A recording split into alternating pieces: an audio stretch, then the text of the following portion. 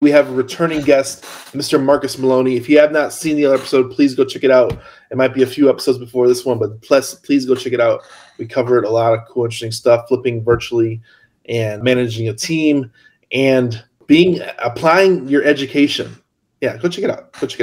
Today, we have Marcus Maloney back again. What is your cool, interesting story that you have for us today? Man, Daniel, so let me tell you this. Everybody know Chicago, right? Chicago is always getting a lot of bad press about the violence and everything like that, correct? 100%. And it's safe to say, we always see it on the world news. Well, right? So coming out of the pandemic, my wife, she wasn't working, and I made a challenge to her, and I made a challenge to my listeners and my followers. And I said, hey, during this time, I'm going to make sure my wife closed a real estate deal from start to finish, right? Not knowing anything, just start to finish. Well, we got a lead, and that lead came in, and not knowing on our end that it was like a big deal in Chicago, where it was this house got shot up. The grandmother had her grandsons living with her, and they were gangbangers, and some other gangbangers came, shot up the house, and killed the grandmother. So unfortunate, right? And we had the daughter call us, and she was in Maryland or Kentucky or something like that. She gave us a call because we were doing outbound calls. And she said, yeah, you know what? My grandmother passed away. It was right before Christmas. It was her mother. So it was all on the news, it was like Christmas Eve. My grandmother passed away. We didn't know the story because we were here in Arizona and we wasn't following the Chicago news. Yeah. And she gave us the address, and we started, doing our due diligence, looking up the property, and we started seeing all of this stuff in the feed, about the incident, what happened and everything like that. Right. So we happened to be in Chicago because this was our year to be there with the family for Christmas. Yeah. So we went to go and take a look at the property.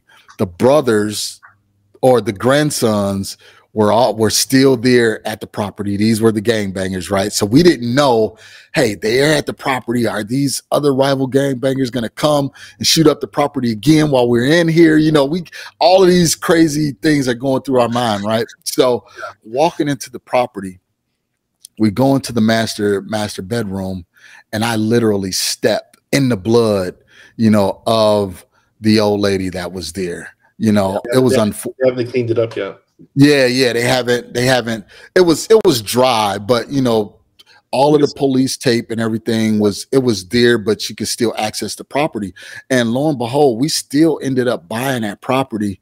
We cleaned it up, and our position was to the daughter was like, we understand, that your mom passed away in this property. What we're going to do is we're going to make this the best house on the block. That way, whenever you drive by it or you think of mom, you will know that this property was in good hands. So lo and behold, we had to deal with gangbangers. We had to deal with bullet holes, removing bullet holes out of the property.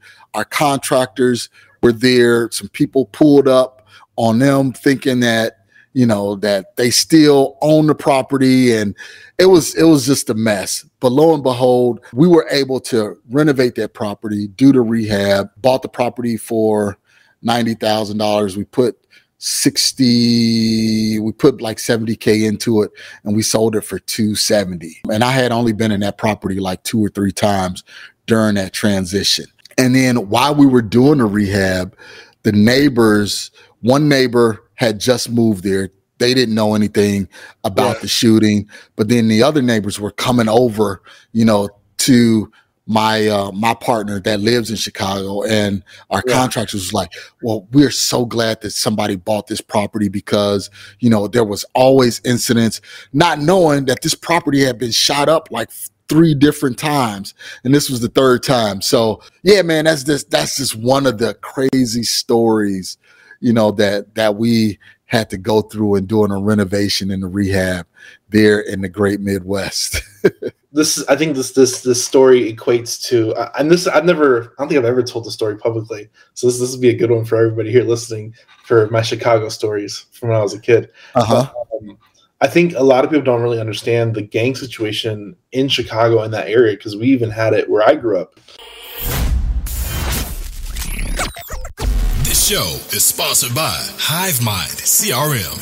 It is more than just a CRM. It is a real estate and business mastermind that comes with an all-in-one CRM. You can have unlimited websites and users. You can call, text, RVM, and email all in one user interface. And you can set up custom automations for any type and multiple businesses. 65% of companies start using a CRM system within the first 5 years of business. Once implemented, the HiveMind will save you on marketing, give you more time, and make more money.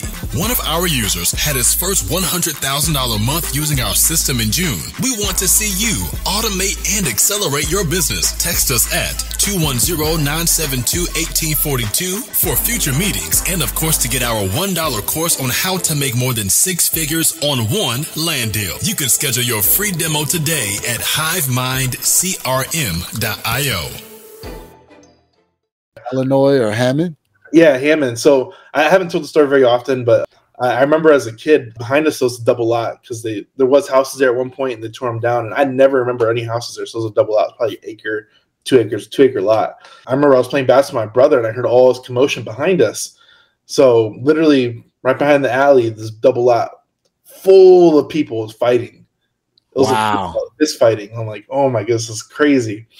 And like, I don't know how many people were fighting. It looked like everybody was fighting, but like there's like 20 or 30 people fighting each other and then everybody else just kind of watches. I felt like one of those. And I remember telling my brother, like, we had to call the police because the police station was like literally a half mile down the road. Like, this is like, police station's right there and we're right here. Like, I don't know why it was like that, but me and brother called the police.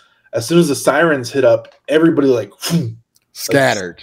They cleared that whole fight up probably like, it felt like under 60 seconds as soon as the sirens started hitting because the police station was right around the corner.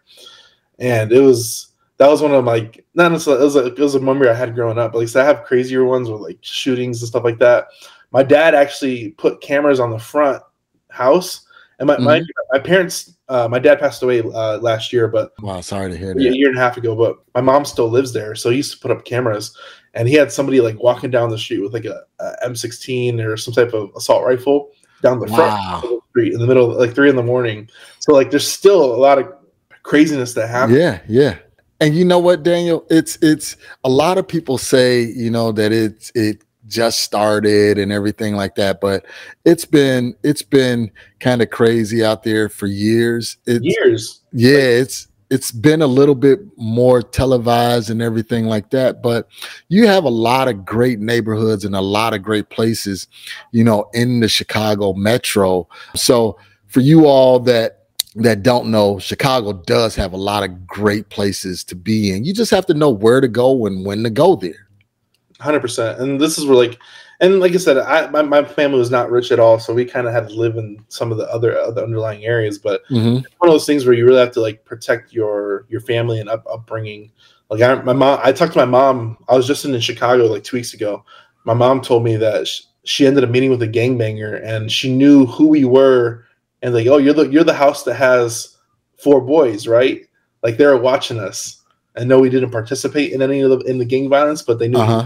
So well, that's good. I mean, that's a great representation of, you know, your mom and dad, how they reared you guys, you know, how not to be influenced by, you know, outside negative stimuli and negative people. So I mean, that's a you know, reward to mom and dad, how they brought you guys up. So like I said, it's not I think you use the situations you grew up in to always make it better. But I left Chicago because I hated the cold. Yeah, same with me. You know, it wasn't anything else. It was just like, you know what? I hate that you only get summer for 2 months out of the year. My wife always jokes that the sun doesn't shine in the Midwest. You know, right now is a good time. June, July, August. After August, right after, you know, Labor Day, forget about it. Why stay there for 90 days of great weather and then the other, you know, 265, 250 days is cold, rainy, foggy, wet, damp. So I used to work outside too when I first started working at 19, and I was like, man, I'm out. Yeah, it's crazy. But yeah, it never rains in Southern California, right? It does rain. Yeah, I know it. It does rain. It just doesn't rain after once this year's a weird year, but after usually April or May, it doesn't rain the rest of the year until December again. Well, we don't get much rain right here in the Valley of the Sun. You're in the desert. Yeah, we, maybe 1 week it may rain, and that's about it. We're coming into monsoon season, so we'll get some rain here a couple of days, and then that'll be it for the year. Well, I think this is definitely a unique episode for this one. I appreciate you coming on and sharing your Chicagoland story. And the one thing I said too is I really appreciate you sharing and fixing up the neighborhood in Chicago, because I think little steps like that of remodeling one little home, it changes the dynamic of the area little by little, and it's people like you that make a difference, especially in Chicago. Yeah, and it has to start with that community effort, right? Just that boots on the ground, grassroots efforts in order to make a difference, and then you just hope that it spreads, throughout the neighborhood. So, man, Daniel, I really appreciate you having me on. Yeah, for everybody here, technical difficulties in the middle, but we finished it out, and we're here to end it all out. Thanks for coming, Marcus, and thanks for sharing your time again for this episode. Please go check out the other episode. It's a great episode. For everybody here, you know what to do: like, subscribe, share with a friend, and we'll see you on the next episode. Thanks, guys. See ya. Hey guys, so the Hive Mind is launching a new program where we're helping you work deals that are valued at $1 million and up. If your deal is worth $980,000, we don't want to take a look at it. You can submit those deals to us at submitbigland.com, and we'll help you comp the deals. If it's good, we'll help you close it, and we'll also help you fund it and sell it. Check us out, submitbigland.com, milliondollarmastermind.com, and wholesaling $1 million land deals on Facebook. Thanks, guys.